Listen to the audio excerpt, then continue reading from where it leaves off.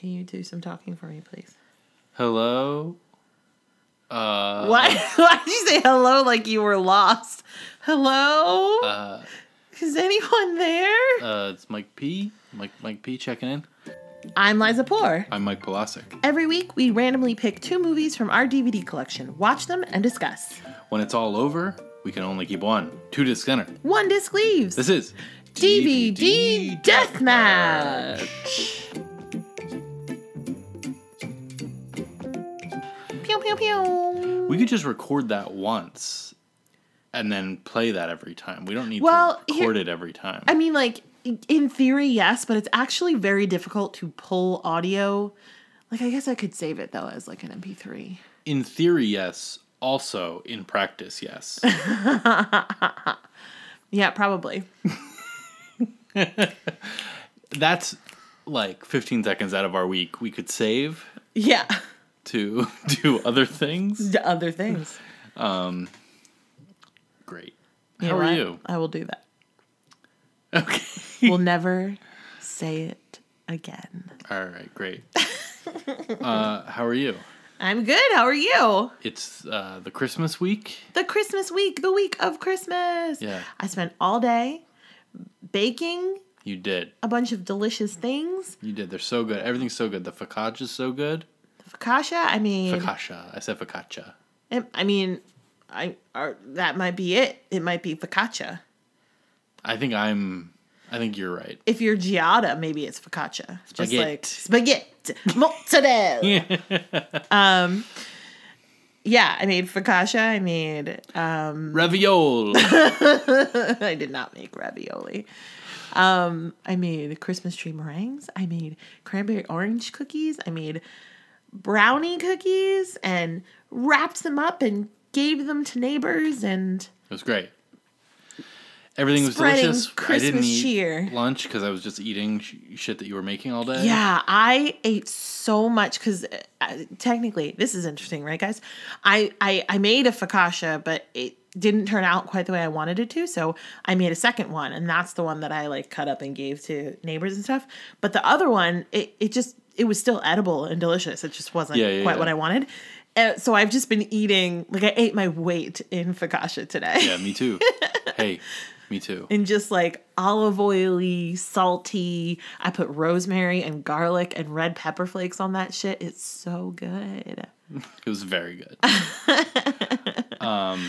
Speaking of eating weight, it's Bridget Jones' Diary. Hey! She has a lot of thoughts about weight. We will get into it. We will.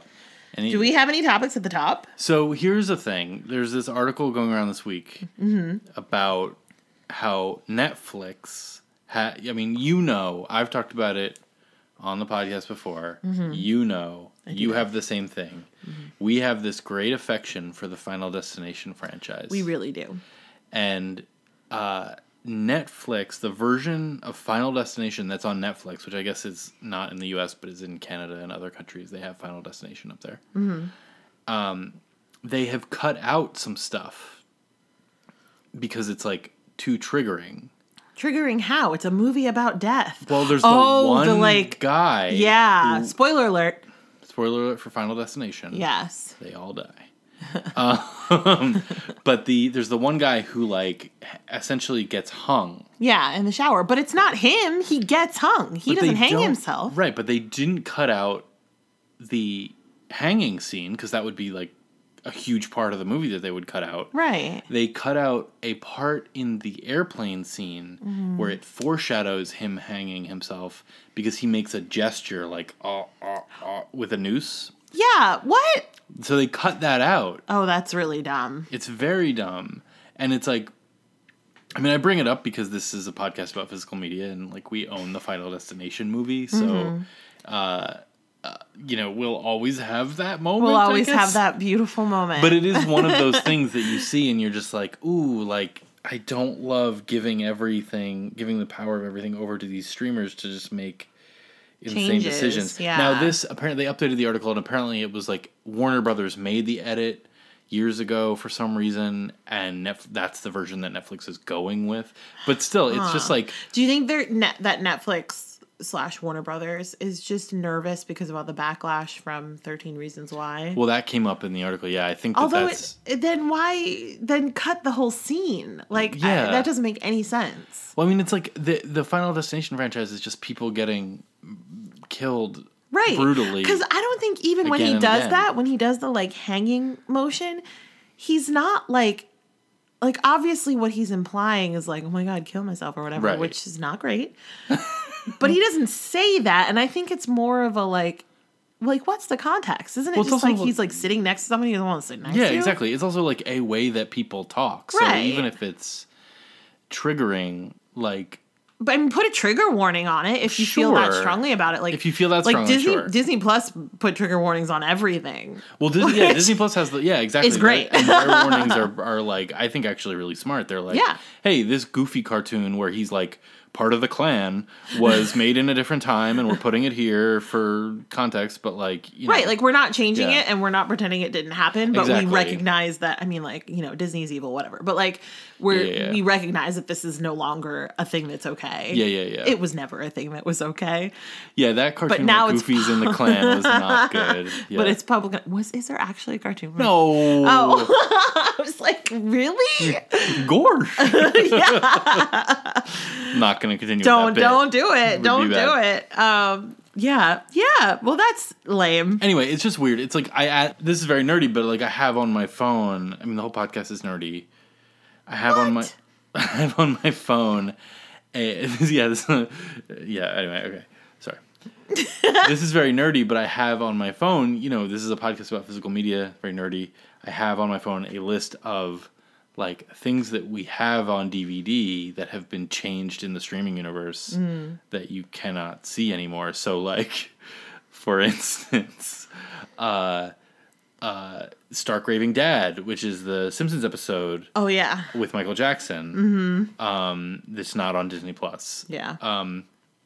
The Dawson's Creek box sets that you have, because I'm sure we've talked about it before. Don't get me started on the non-Paula Cole theme song Dawson's Creek on Hulu and now Netflix or something. I don't know. Yeah. Anyway, so added Final Destination to the list of things. I mean, well, you know, that critical moment where the guy makes a hanging gesture.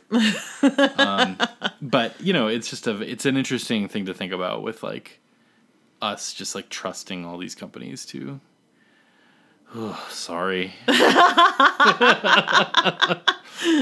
Anyway. Oh man, should we just get on with this? Get on with the show.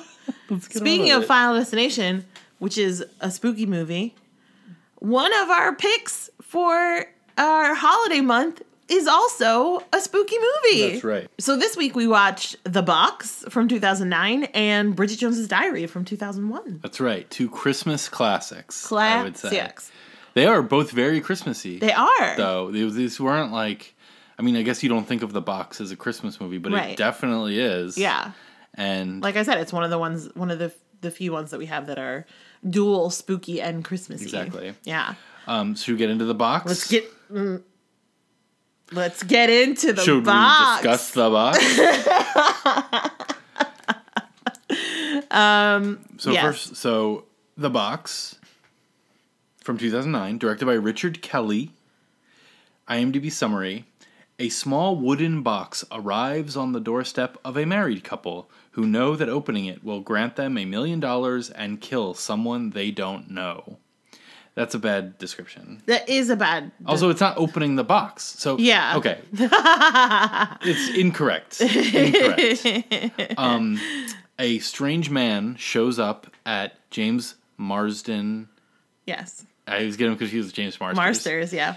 Okay, a strange man, Frank Langella, shows up at James... You want to know how I remember? How? Okay.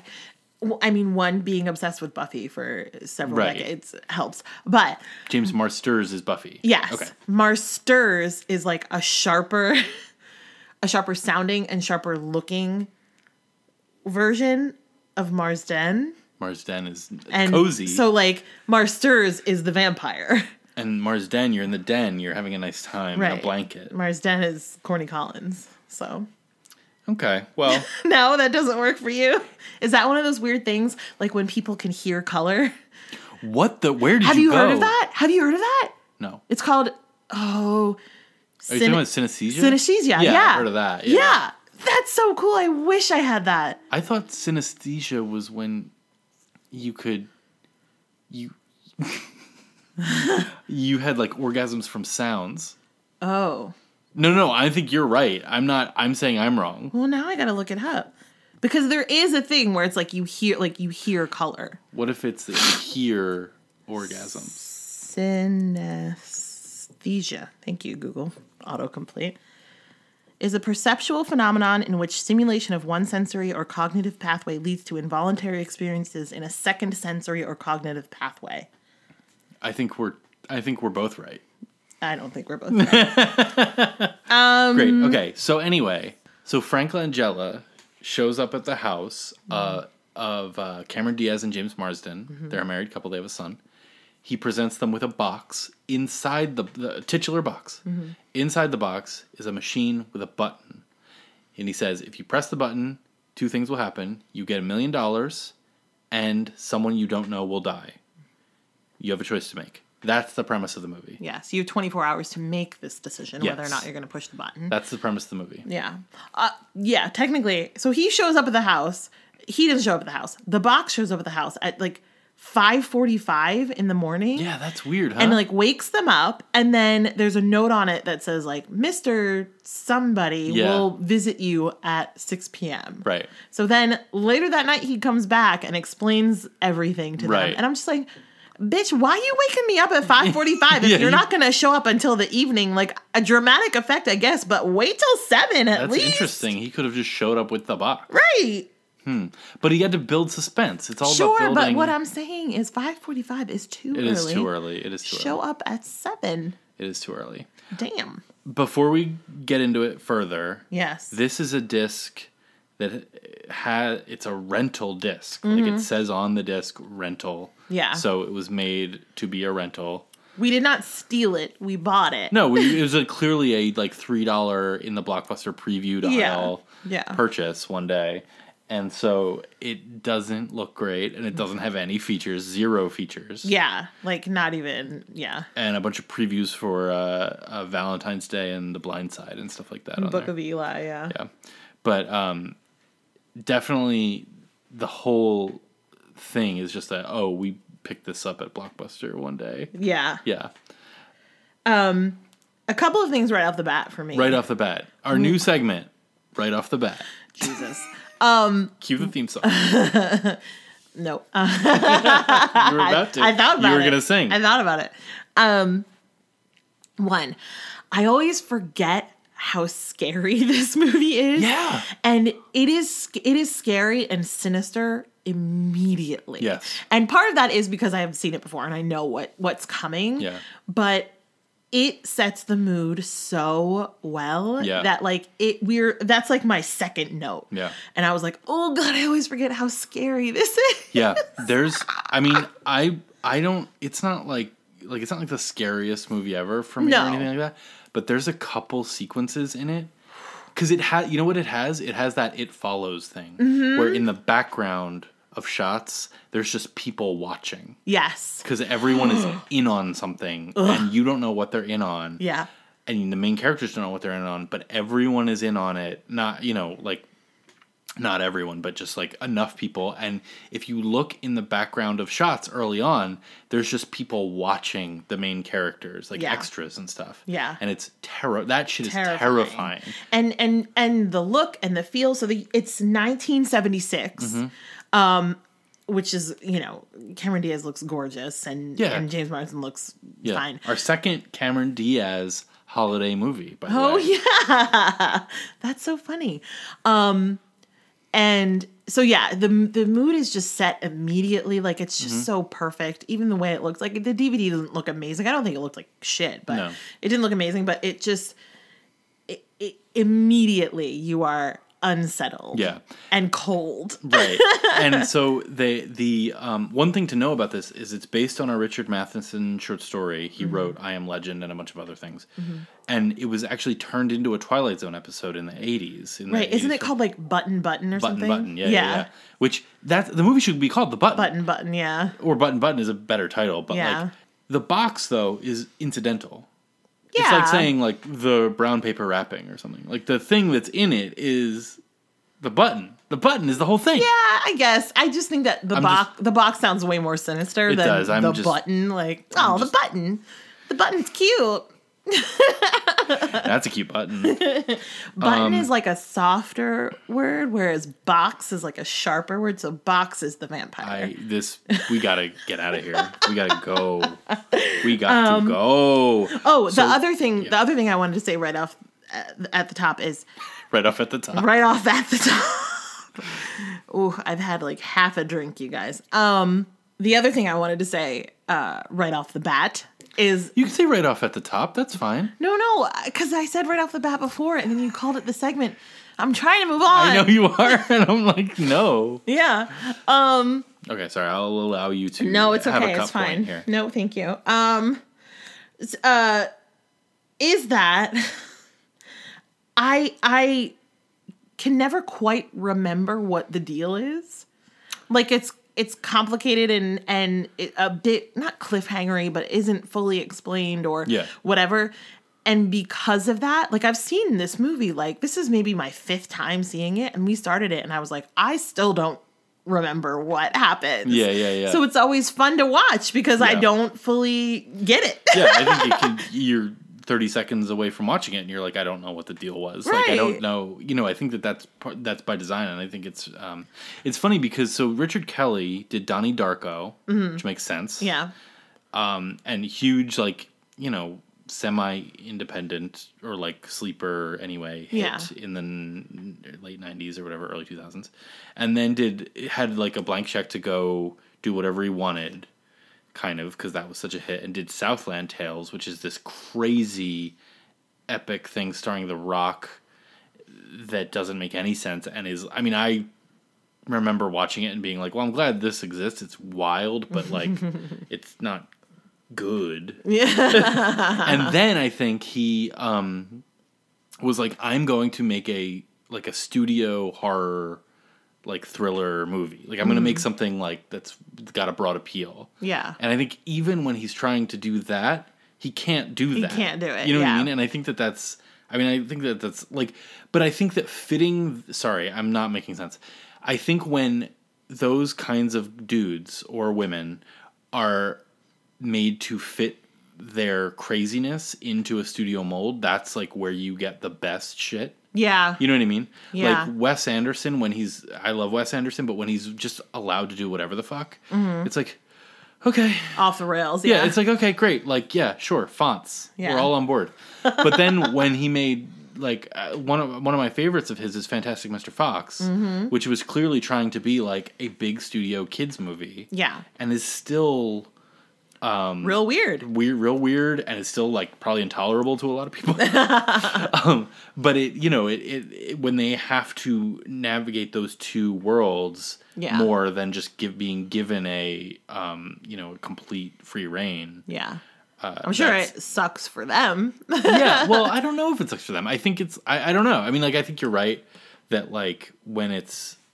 I mean, it depends on the relationship. It depends on if this was a bad experience or not. Yeah, it totally could suck for them. Yeah. But so let's just go through some stuff about the movie. Yeah. So this box shows up.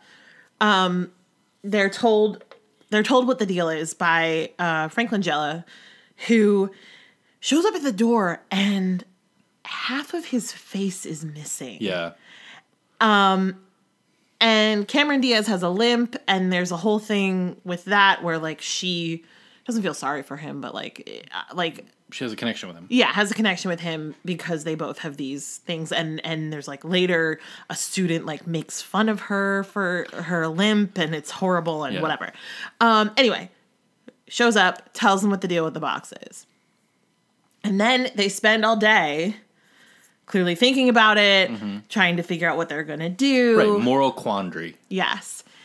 And then they're sitting across from each other discussing it. They both could use the money. There's a whole that's Yeah. you know, it's like Tuition. she's a teacher at her son's school, and she finds out that morning after the box happens, she finds out that they're no longer doing the scholarship program for kids of faculty. Right. So her son won't be able to go to that school anymore. And then James Marsden's character has applied for the astronaut program, and this is going to change his life. And Yeah. all of his coworkers are like, you're a shoo-in. His boss is like, you're a shoo-in. And then he gets his letter that day, and he hasn't gotten into the program. Right. Because he works at NASA. This whole thing takes place in and around, like, NASA people, like dinner parties and, like, all that stuff. Yeah. So they need the money. Yeah. And so then they're debating it. And this is the only part that doesn't quite work for me. Spoiler alert, Cameron Diaz's character presses the button. Right. And she presses it after this long conversation. You know, what does this mean? Like, it's definitely someone we don't know. And then the husband goes, what if it's a kid? And she goes, what if it's a murderer on death row? And obviously that's the whole debate. Like, is it someone who, quote, deserves to die or not? Does it matter if it's not someone you know? Blah, blah, blah, whatever. And she pushes the button and she says, it's just a button. Oh, that's the other thing. They've inspected the box. The husband has taken the box apart, like looked underneath it. There's nothing in the box. Like, it's just a button. Yeah. Attached to nothing. Yeah. And she pushes the button and she goes, it's just a button. And then the creepiest bit is that then the button like slowly clicks back up into place. Yeah. Even though there's nothing mechanical in the box at all. And it's like, what?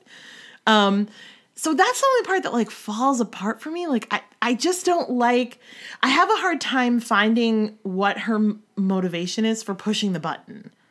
Sure. Especially when she says afterwards, it's just a button. Right. Well, like that confuses it for me in a weird way. And I gotcha. I don't know I don't know if that's Yeah. the writing, or I don't think it's her performance, because I think she's fucking incredible in this movie. Yeah. And it's so good. You guys, like, Cameron Diaz is a good actress. Yeah. Like, she's also ridiculously beautiful, but she is like a good actress. And obviously that kind of gets overshadowed by the fact that she is conventionally beautiful. And in this, it's just like so apparent that she's so good. And I just watch it. I'm just like, I'm so happy for you.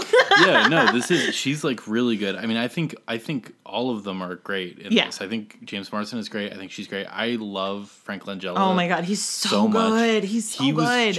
I just listened to a Fresh Air with him, with Terry Gross, and because he was in Trial of the Chicago 7, which, well, you know, he was in it.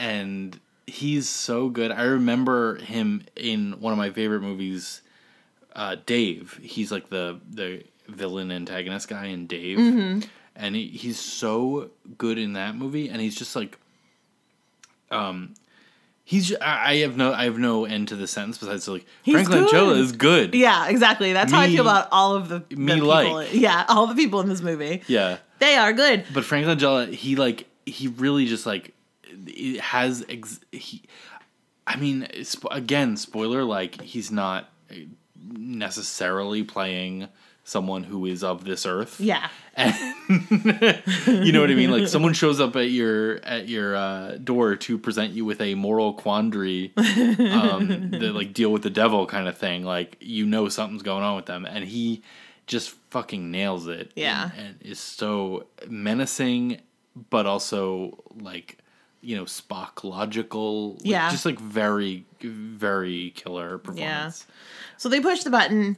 He shows up immediately, right? Yeah. Oh yeah. Doorbell immediately, rings. Briefcase full of money. He takes the box, and they're panicking because they, you know, obviously they didn't really think that anything would happen. They thought this guy was a con man and whatever. And he goes, "Oh no, like it's real." And then that's when we see the other family, right? Or no?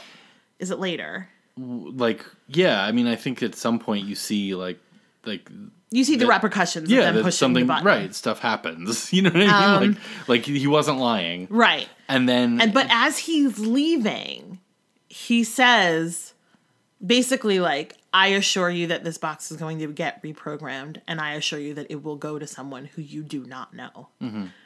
Which is obviously a threat and obviously a thing where it's like, oh, you didn't think about this part, did you? Right. You could be the recipient of the box threat thing at some point. But, and so, I mean, I think, like you talked about, the sense of dread throughout the entire... Because then, so that's like, what, 30 minutes into the movie? Yeah. And then you've got this entire other part of the movie that is like... I don't mean this as an insult. It goes off the rails. It really does. It like is insane. Yeah, between their paranoia about what has happened and actual things that are happening, right. It's just this like trippy down the rabbit hole. And it's very, it follows. It's very like there's just people all around them who are, I mean, the part. So there's a part.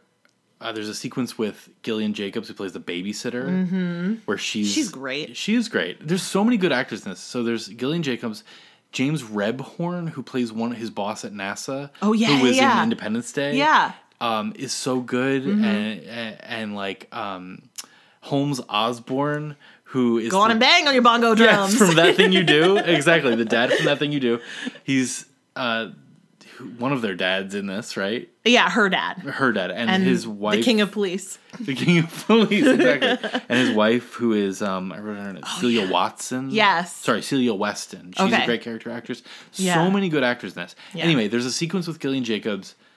It just, there's just so many moments of just like, oh, there's someone, like, I don't know how to describe this feeling of just like, there's someone looking at you.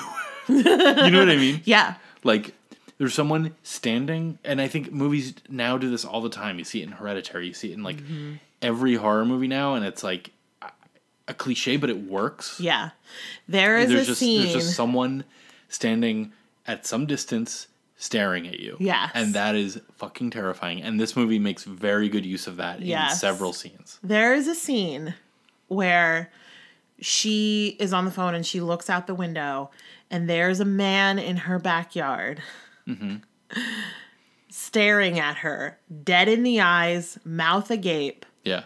Looks like a full-on serial killer rapist and is just staring at her. Right. And he does this thing, like, kudos to this dude, because holy shit. Yeah. He does this Incredible thing where, work. you know, have you seen those videos with the roosters where they're like, the head stays still, but you move the body? Do you know what I'm talking about? Do you know what I'm talking about? No, but I can picture it from the motion that you're doing. I'll try and find a video. It's very funny. But he basically, so he's facing the window, dead eyes, mouth agape. And then he turns his body so that his shoulder is essentially underneath his mouth. So he doesn't move his head. He just moves his body and starts walking, but still staring at her. Yeah, he pivots like a machine. Yeah. Terrifying. Yeah. It is terrifying. Yeah. Oh my God. It's wild.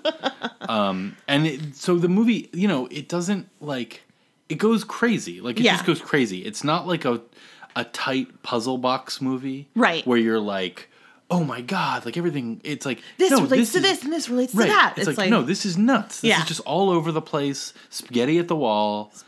But like in a really good, fun, effective way. I mean, I say this all the time and I feel like it's a recurring theme, but I'm so much more of a like, did I have fun along the journey person than did it work? Did it work perfectly? Yeah. This is my thing with The Undoing. Speaking of Hugh Grant, who we'll get to. But like everyone was so mad about The Undoing, and I was like, I don't know, I had a nice time. Yeah. Like it was a mystery. Yeah. And I was guessing. And then exactly.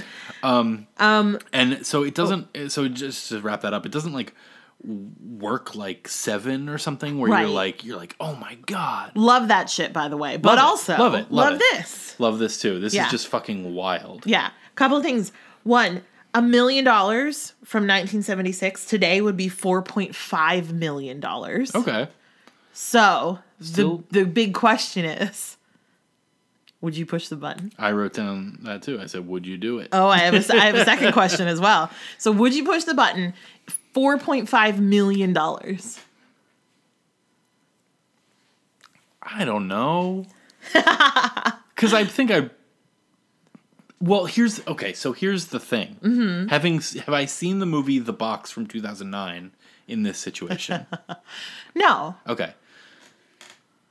You don't. You're just like them. You don't know what this is. You maybe think it's a scam. You're like, there's no way that I'm going to push this button and he's going to bring me $4.5 million. Yeah, I think I do push it then because I'm like, what the fuck is he talking about? Like I don't. You know what? No, I don't think I do. Actually, I don't think I do because I'm like, why is this Frank Langella looking motherfucker in my house? Like, yeah, no, I'm not wouldn't get that far. I'm not inviting more of this. Get out. Get out. I'm not like.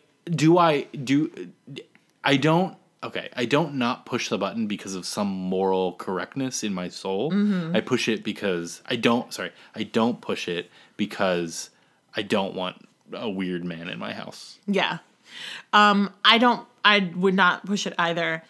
I don't think that I'm not going to sit here and be like, oh, well, I could never if it was going to kill another human, as much as I would like to think that. I think that's partially true. Like, I don't think that I would be able to get past it'll kill someone, even if it was someone I didn't know, because then my mind just goes to like, okay, well, but like what? And did you read that? The original, short story? Yeah.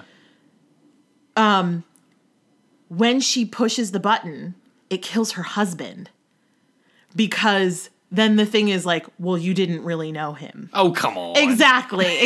Which they touch on a little bit in the movie. There's a whole like scene where it's like, do you really know this person? Like, do you really know them? You know what I mean? Yeah. It's literally just like, she's talking to someone. Oh yeah. Cause he says, do you know me? Right. And then she says, like, better than I know myself. Do you know our son better than I know you? Yep, you know what I mean? That, yeah. So it touches on that in the movie, but apparently in the original short story, she pushes the button and it's her husband who dies because she doesn't really know him. So my mind would immediately go to all of the, I'm gonna solve the equation and find the loopholes and the tricks. Well, so there's that, and then there's also just like the thing of like, I don't believe you. There's no, I wouldn't believe you, and I wouldn't push this button because like, yeah, exactly. Like I'm not get out of my house. Yeah, exactly. Here's my one qualm with the movie though is that the way it wraps up, and let's fully spoiler alert. I will put a fast forward to this. Yeah. In there. We really like The Box. You should watch The Box. Yes. Hello, Editing Liza here. If you haven't seen The Box, go ahead and skip ahead to about the 38 mark, and then nothing will be spoiled for you. Although also go watch The Box and then re-listen to this episode. Okay, bye. Full spoilers for The Box. Yes. Is that last sequence where it's like, oh, I'm going to show back up at your house with a new deal, which is... It's the second part of it. It's not even a new deal. It's literally just the same deal. It's literally just, we've taken your son. He is now blind and deaf. Right. So you have a choice to make. You either kill your wife. Right. And your son gets to live a normal life, or you don't kill her and your son lives the rest of your life with the repercussions of you pushing the button, which is he's blind and deaf. Right. That whole thing in the end is like interesting to think about, I guess, but it's just a different situation, and it doesn't feel related to the initial situation, and also it just feels like cheating to me. Like it feels like,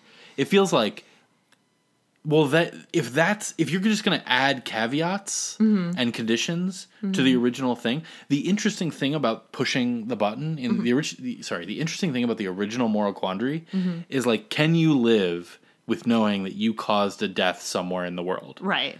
And what the ending of this movie does, that last sequence, is like, can you live with knowing that you caused with your a death, son paying, right? With you caused a death somewhere in the world, and also all this other stuff. And here's the other thing. It's like, well, that's not the terror. Sorry, just real quick. The terror of The Box, of the original moral quandary, is how many people would be okay with pushing it, and that ending fully disengages from that initial terror for me.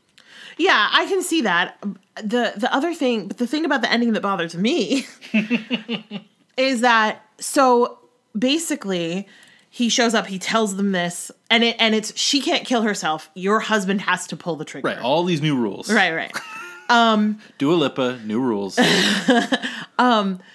And simultaneously, as they're weeping, they find their son locked in the bathroom upstairs. Weeping. It's all very dramatic. I can't do it. You have to do it. Blah, blah, blah. As they're doing it, it's cut in scenes of another couple who has received a box and is debating whether or not to push the button. Right. They push the button and James Marsden shoots his wife. Right. So someone else got the box and they're pushing the button, cause her to die. But like, what is the control there? I guess it is like, trying to do the puzzle box thing. Right. But what is the control there? Because it's like, so the whole thing is that We're so frustrated. I know. Like, No, because the whole thing, it just gets so complicated. The whole thing is that Frank Langella's character is an alien, otherworldly, some other thing. Like this guy, this body that he's inhabiting died. Got struck by lightning, which is why his face is gone. Right. And then was resurrected and obviously is not him. He's this other being, motoring this guy. And he's doing an experiment and he's trying to decide whether or not to wipe out the human race. Yeah. So he keeps doing this experiment. And essentially what he's saying is that no one has decided not to push the button. So it's like, but if you're, and the way he talks, he's hoping that someone will not push the button. So it's like, what happens if they don't push the button? And you've already said to these people, if you don't kill your wife, your son lives this way. Yeah. Do they still have to deal with that, even if the other couple doesn't push the button? Well, that's interesting because then it's like, is everyone just fated to push the button? Like, is it Right, exactly. So is it? So that's the part of the ending that is frustrating. And I'm not even saying like something that's wrong with the movie. It's just like one of those things where it's like, it makes you think, man. It makes you think. Well, it's also I wrote down this down and I don't know that it's true. Mm-hmm. But I'm interested to think about it. Is that like, is the ending kind of ableist? Because it's like, oh, would you rather die than have a son who is deaf and blind? Yeah, sort of. But it's more like, yes, but it's also more about you did this. Could you live knowing you did this to your kid? Okay, yeah. Which I could not. That makes sense. It's not like sense. Oh, he was born deaf and blind That makes sense. and throw him in the garbage. No. That makes sense. Yeah. My second question for you is, would you kill me? If Ella was blind and deaf because we pushed the button, would you kill me? Well, I mean, we've had a good run. We've had a good run. Yeah. That's another aspect of this movie is I wrote down women be pushing the button. Yes. It's like all wives. Every time. So they time. show several instances of people pushing the button. Always the woman. Yikes. And there's even a scene where James Marsden gets like kind of not kidnapped, but just like, oh, I'm going to help you. I've been through this. Yeah. This guy pulls him into the car. They're driving. And the guy goes like, yeah, my wife too, man. Yeah. They just love pushing this button. Yikes. Yeah, I mean, so all that's, there's an insane library sequence that I still don't know what the fuck is going on there. No idea. But love it. Oh, one last thing that I want to say about it. The music, because I love the music in a film. Yeah. The music is overbearing and weird, and it's so perfect. Yeah. Because it just perfectly lends to the creeptastic nature and the sinister nature and the feel of this film, and it's so perfect, and I love it. Mm-hmm. I love it.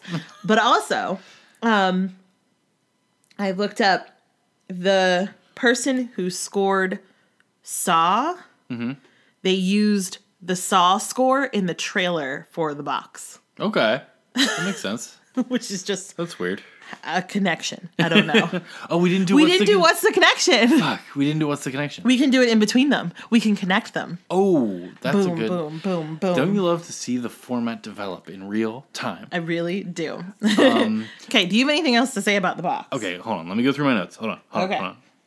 Oh, you know what? Speaking of that, sorry, I wrote down score feels old school monster movie. Feels like Yeah. Hitchcockian. Bernard Herrmann like has that swelling, like exactly what you're saying. It's overbearing. Yeah. But so perfect. Yeah, but perfect and really good. So a thing that has stuck with me from when we first saw this movie was the wallpaper.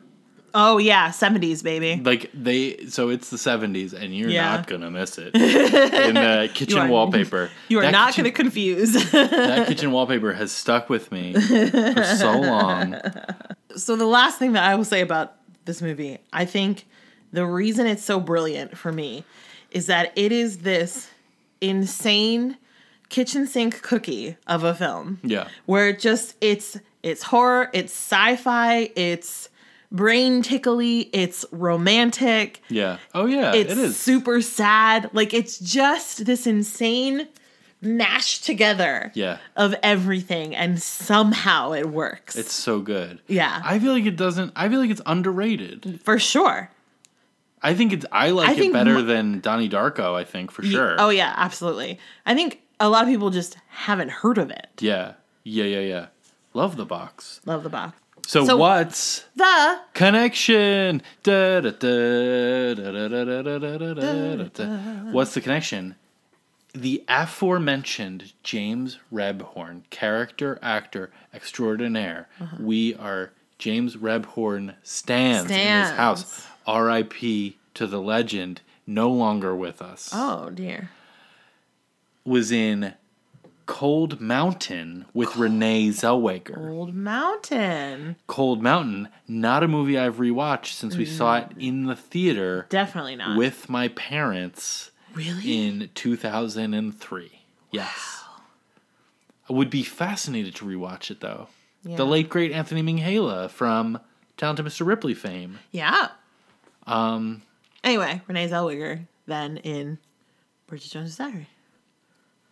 But Cold Mountain. I feel like you don't want to talk about Cold Mountain. I'm just trying to keep us on the track. Yeah, man. We've ordered some food now, so let's go. Let's wrap it up. Well, I don't have the most to say about this next movie. All right, here we go. Bridget Jones's Diary from 2001, directed by Sharon Maguire, a lady director, who hasn't done much else. Okay, IMDb summary. Bridget Jones is determined to improve herself while she looks for love in a year in which she keeps a personal diary. Yep. Sure. My voice just went away. Did you hear that? I was like, yeah. Sure. Well, one of the ugliest DVD menus I've ever seen. Oof, yeah. Wow. Yeah. I had the thought that maybe it's like an homage to the book art, like the cover art on the book. But then I was like, oh, I wonder if that's what it is. But then I never went and looked. I don't know. It's just but that's weird. how bad it looks. Like, is that it looks like I don't even know what. It's like it's like weird green artwork. I don't know. It's hard to. Oh yeah, and there's like some little jazzy music underneath. A lot of parallels with some other movies we've talked about. Yeah. So Down with Love, Renee Zellweger. This is like peak Zellweger time. Love. Peak Zellweger. Yeah. This time, I mean, she like really intersected with the DVD era. I think so. She's Definitely. DVD queen. Icon. The Holiday, another of the Holiday parallel though. It feels like in The Holiday, Kate Winslet is playing a Bridget Jones type. Sure. Yeah. Mm-hmm. And I mean, Rufus Sewell, Colin Firth, same idea. I would compare Sewell with Grant. Yeah, you're right. I know. You're right. Yeah. So anyway, Bridget Jones's Diary. Are there people who haven't seen this movie or don't know what it's about? Probably, but it feels like there aren't. But anyway, it's exactly probably people like under 30. But you know what I mean. Like, but even that, like you were saying, it feels like an archetype that, like, even if you haven't seen the movie, you know who Bridget Jones is. Yeah, I guess so. You know? I mean, they've at least seen Bridget Jones, The Edge of Reason, and Bridget Jones's Baby. The two follow-ups. Yeah. But yeah, you know, it's exactly what it says it is. She is 32. Oh, God. When we saw it, ancient. When we saw it, that was ancient. I literally wrote down, I was like, I don't know why as a, let's see, 2001. So I was 19. Mm-hmm. Why as a 19-year-old who was like in college, doing everything she was supposed to be doing, had a boyfriend. And what a boyfriend. Why did I identify with Bridget Jones so much? A 32-year-old single, like really like frustrated with her life, mad that she's single woman. And I know why, and we'll get to it. But anyway, so she lives in London. She has this great group of friends. Yeah, she works in a publishing house. Her boss is Hugh Grant, who is like actively pursuing her. Right. And that doesn't turn out great, but yeah, so and it's just like following her throughout this year where she like big changes and whatever. Right. It's like, I mean, that's the thing that you've tapped into though, right there, though, is that she's fine. Like, it's like, it's like, look at what it's like Trainwreck or something. It's like, look at what a train wreck she is. It's like, well, she's not really. She's like, fine. Yeah. She's fine. So let's get right into why. Into this. Let's just get right into it. A theme throughout the entire film is how fat she is. And all of the press surrounding this movie was like, can you believe Renee Zellweger put on all of this weight to play this character? I'm going to make a bold statement. She looks better in Bridget Jones than she does in any other film I've seen her in. Right. Because and I'm not trying to like skinny shame anyone. Right. In everything else that I've seen her in, she looks like an actress who is desperately trying to fit the mold of being emaciated, especially in the 90s. Yeah. Just desperately trying to be Hollywood's ideal, which is emaciated.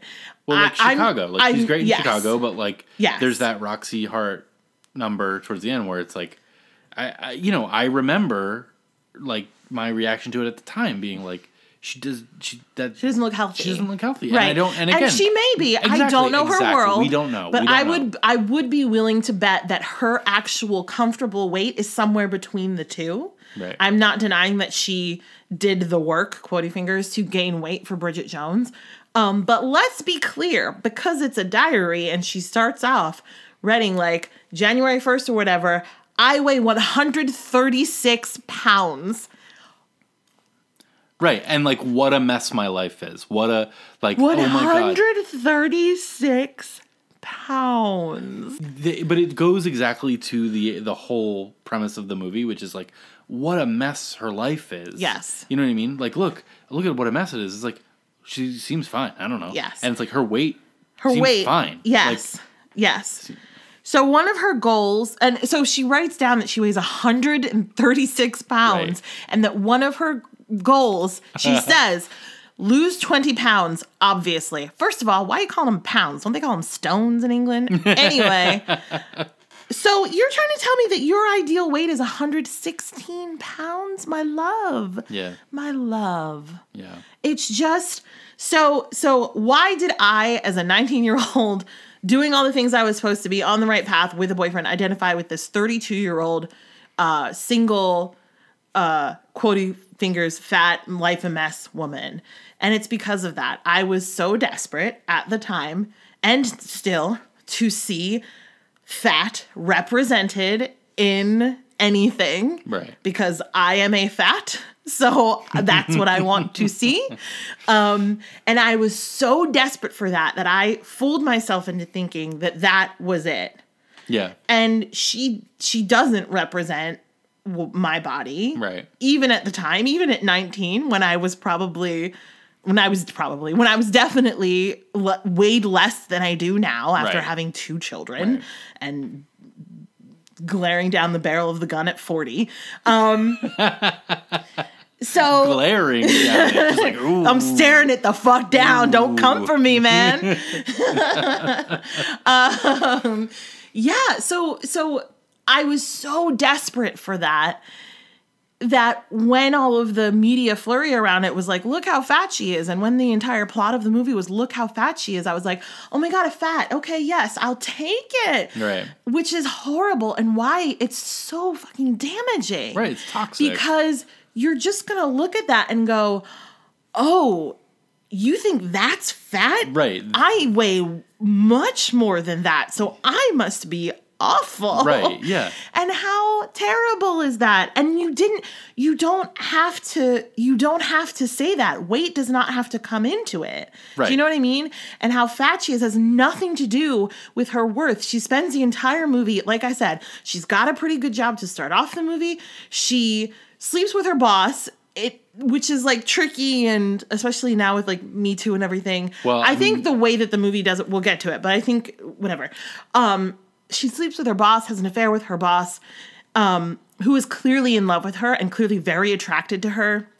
And then she ends that and finds another guy. She's got a great friend group. Like, none of this and none of that matters. Like, one of the biggest lines from the movie is that the Colin Firth character lists a bunch of things that he hates about her, and then says, but I like you just as you are. Right. And it's like, yeah, it doesn't matter. It doesn't matter. So why do we keep talking about it and pointing it out and obsessing over it? And it just makes me sad. Right. Well, that's the thing. I mean, I think that, like, there's a case to be made that, like, the movie is an indictment of all that stuff, of all that, like, oh, she's paying too much attention to her weight. Why doesn't she just love her for who she is and stuff? But it's not really. Like, I don't think that case holds any water. Yeah, you'd be giving it way too much credit. Right. I don't think, and I think that, like, you know, I think what it thinks it's saying is, like, she should accept herself for who she is, but it is, I mean, it's fully, like, not making that case effectively. Right. And because when they talk about as she is, they're talking about, she's like a little bit clumsy. There's a line about oratorical fireworks, which is like a phrase that I wish I could use every day, because she's really bad at public speaking, and she just like says the wrong thing, and like, you know, and is kind of dippy and doofy and messy and sloppy, and that's what they're talking about, like loving you the way you are. They are very specifically not talking about her weight. Right. That you should change. Yeah, exactly. And I think that, I mean, I almost give the movie credit for putting a number on it, because, you know, so often, I mean, I think we've seen a lot of movies where, like, what's the Mae Whitman movie where she's like The Duff. The Duff, yeah. Like, you know, where what Hollywood's idea of fatness is so not, like, disconnected from real fatness. You know what I mean? Like, well, from real life, from real bodies, like, exactly. Like real, like all that stuff, and like, and it's gross, and it's toxic, and it's weird, and it like gets into all these strange ideas, and it's like very helpful that for in Bridget Jones, it's like, oh, here's the number that they think is unacceptable, and it's like, okay, buddies, like, you're way off. Yeah, that's adorable. Yeah, not that there's any number that's unacceptable, right? But like, even, you know, in your universe, you're insane. Yeah. So that is drop my pen. I was so incensed over this Hollywood ideals. Yeah. So there's that. The other thing, this is the note that I took. Is this flirting with the boss okay? And then I wrote, yes, but also sort of making fun or light of sexual harassment? ? So there's this whole thing where Hugh Grant is her boss at the publishing house, and they have this whole back and forth where she's like in love with him or very attracted to him, let's say. And so she wears a short skirt to get his attention, very specifically to get his attention. It works, and he makes a comment about it, a flirty, very like British flirty thing. There's so much flirting and British in this movie, and I love it so much. So much. he makes a very like flirty like thing, and she gets right back at him, and they go back and forth. And then the next day she wears a see-through top, again to get his attention, and is talking to her friends about like, what do I do? Like, how do I sleep with this man? And they're like giving her all of these suggestions and whatever, and they end up sleeping together. And then it turns out he's a piece of shit. But it's hard because it's one of those things where it's like, I think some of the point of, sexual harassment in the workplace from a higher up, the problem is that they're in a position of power. Right. So even when it's something where someone is into it, even then it's problematic. Right. So there's that. There's also a weird thing in this movie where they point out sexual harassment. Like they make a joke out of it at some point. There's another she says character. sexual harassment at some point, and then he says like, "Love your tits" or whatever he says. Yeah. And there's another character who's always staring at her boobs, and it's just like it's this weird thing where I feel conflicted about. It feels more that, okay, this would not be done today, as opposed to this is horrible. Yeah. What do you think? What do you Well, think? I mean, it's a Miramax movie, so Harvey Weinstein. So I'm like, yikes! and it's like, didn't realize. So I'm very much like, oh yeah, like I don't know if he's technically a producer on this movie, but it's a Miramax movie. Oh so fuck! It's like, I didn't know that. So it's like, and Renee Zellweger. I mean, like, I don't know. I'm sure she went through some shit. You know what I mean? Yeah. Like, I don't know, and I don't know if she's spoken out. I have no idea. This is not... But you have to assume after everything that's come out about him that any woman who has worked with him... Right, and she was that person in the mid 2000s. Like, so I'm sure she's been through awful shit with him or with other people or whatever. Right, well, exactly. She's an actress in Hollywood. Right, so like, exactly. And that's why it's like, I feel so bad even saying, like, you were too thin in Chicago. Like, I'm sure she fucking went through hell. Yes. You know what I mean? Yes. But yeah, all that said, it's like, yeah, you mean Harvey Weinstein was like involved in this movie where like the boss was hitting on the subordinate who kind of liked it, and it all is that specific plot line, and the Miramax logo right at the top, like. Mm-hmm. It's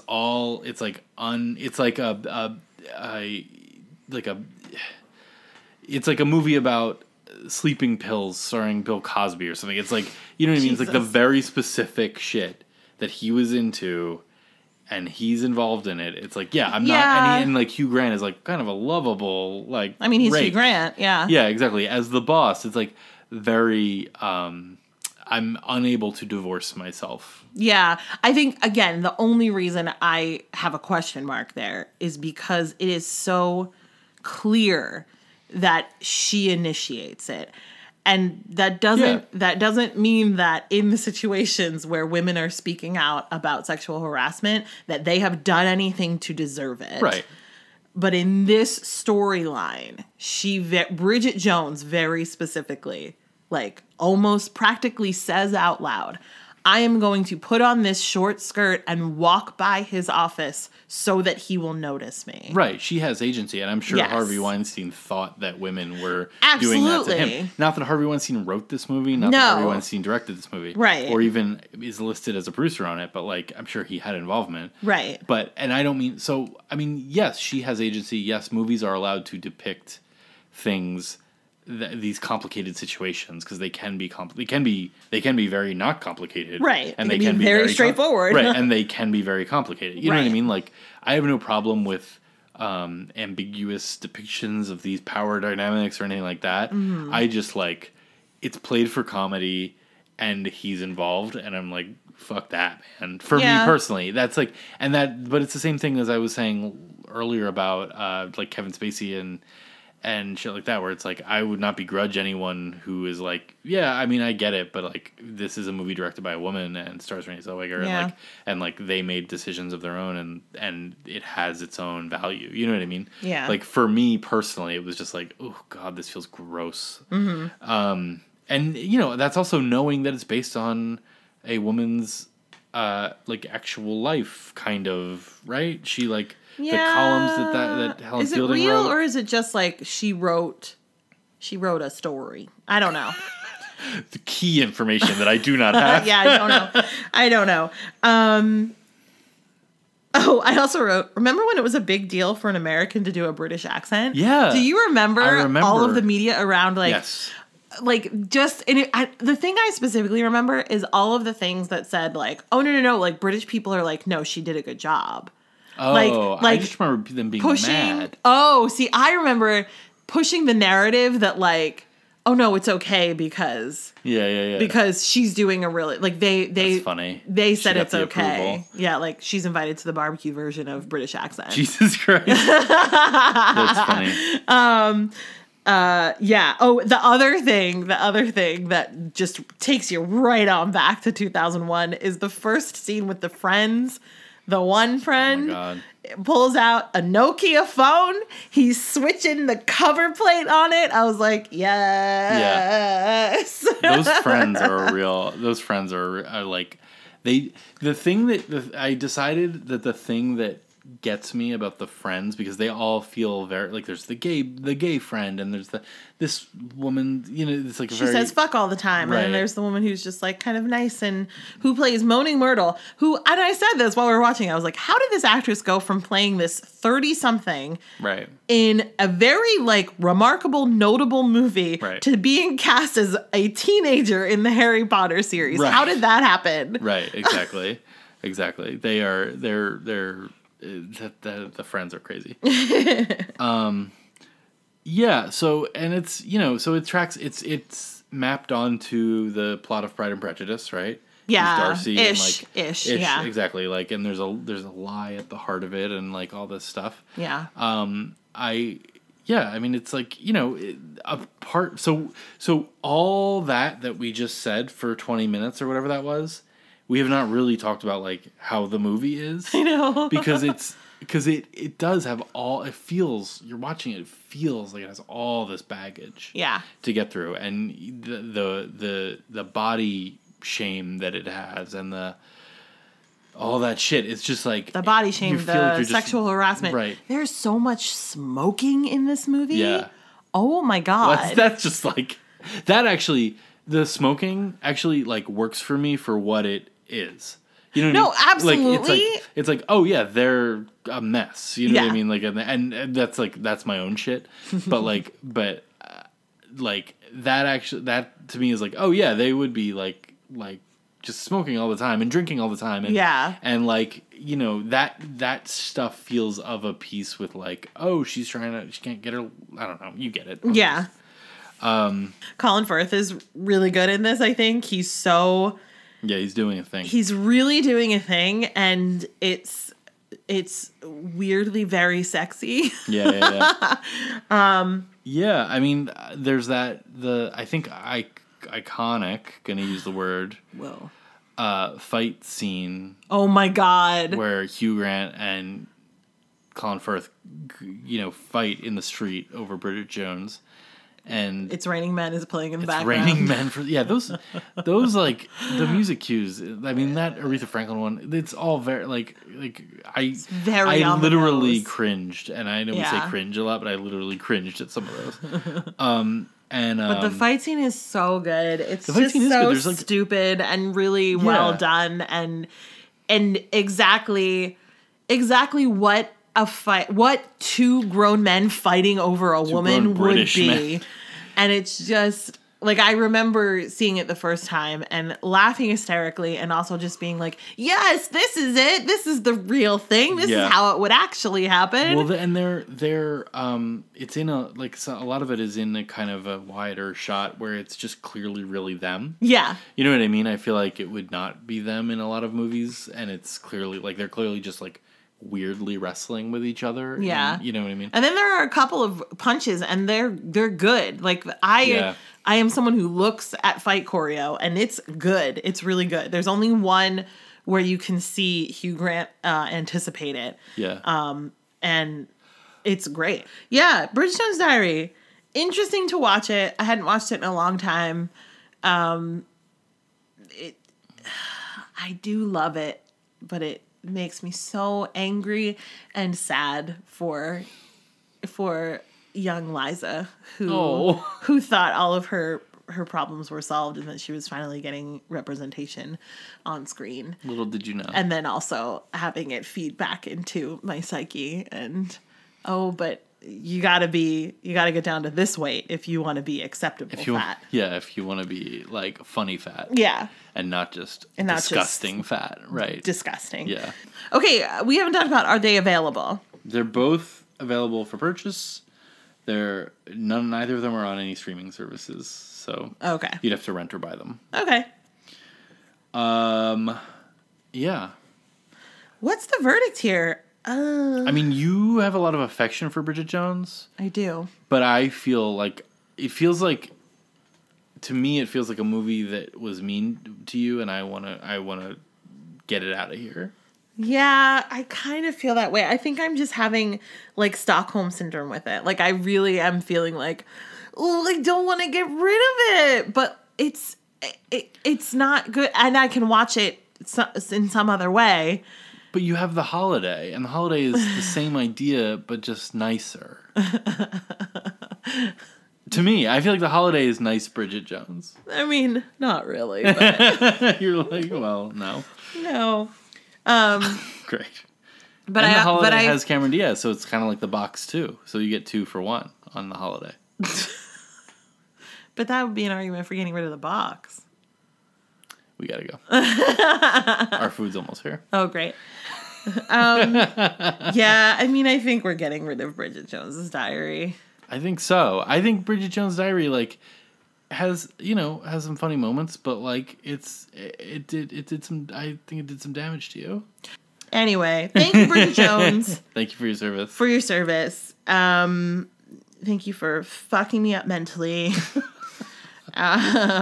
Great, love that. But also taking a step forward to more representation. We'll give her that. We'll give her that. Yeah. It's Lots a step to love. forward. Okay. So before we pick our next and final holiday season matchup, we just want to say we're gonna do this next one. So you'll have this one comes out on Christmas Eve. Christmas Eve. Merry Christmas Eve, everyone. Merry Christmas Eve. And then the next one will come out on New Year's Eve. Still the holidays. And then we're just going to take 1 week off, and then we will be back on, pulling up the calendar because I don't know. We will be back on the 14th. Mm-hmm.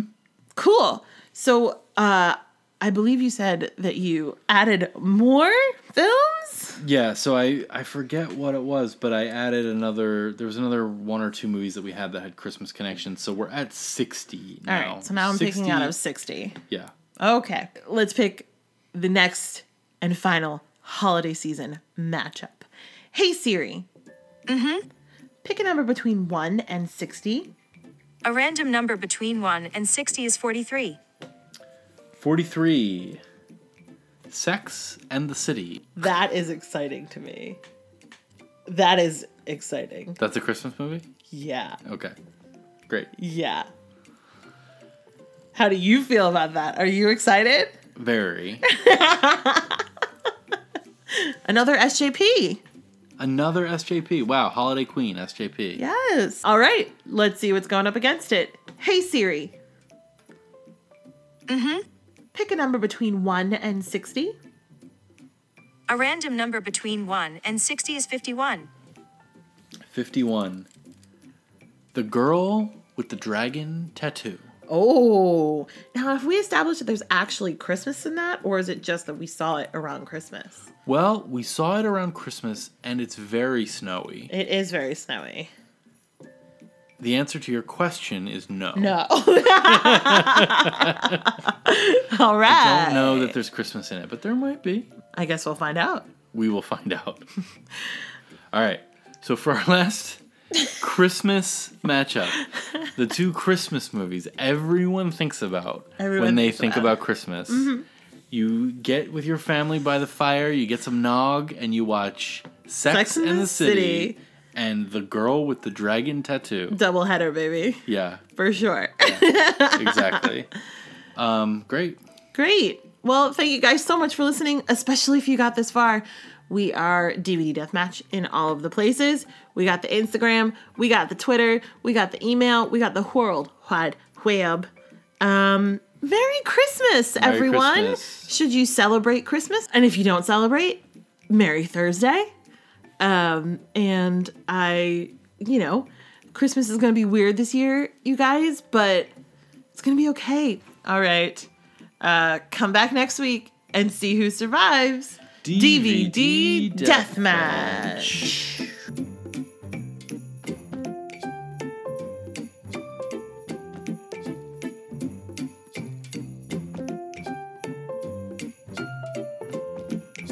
I'll take another sip of my drink. Ooh, I just sounded like the hormone monster. I'll take another sip of my drink. That's the only line I can say, but it's spot on, Maya Rudolph as the hormone monster impression. Very specific. Say, man, sound like the hormone monster. Oh, I hate it. Oh, I hope John Mulaney is okay.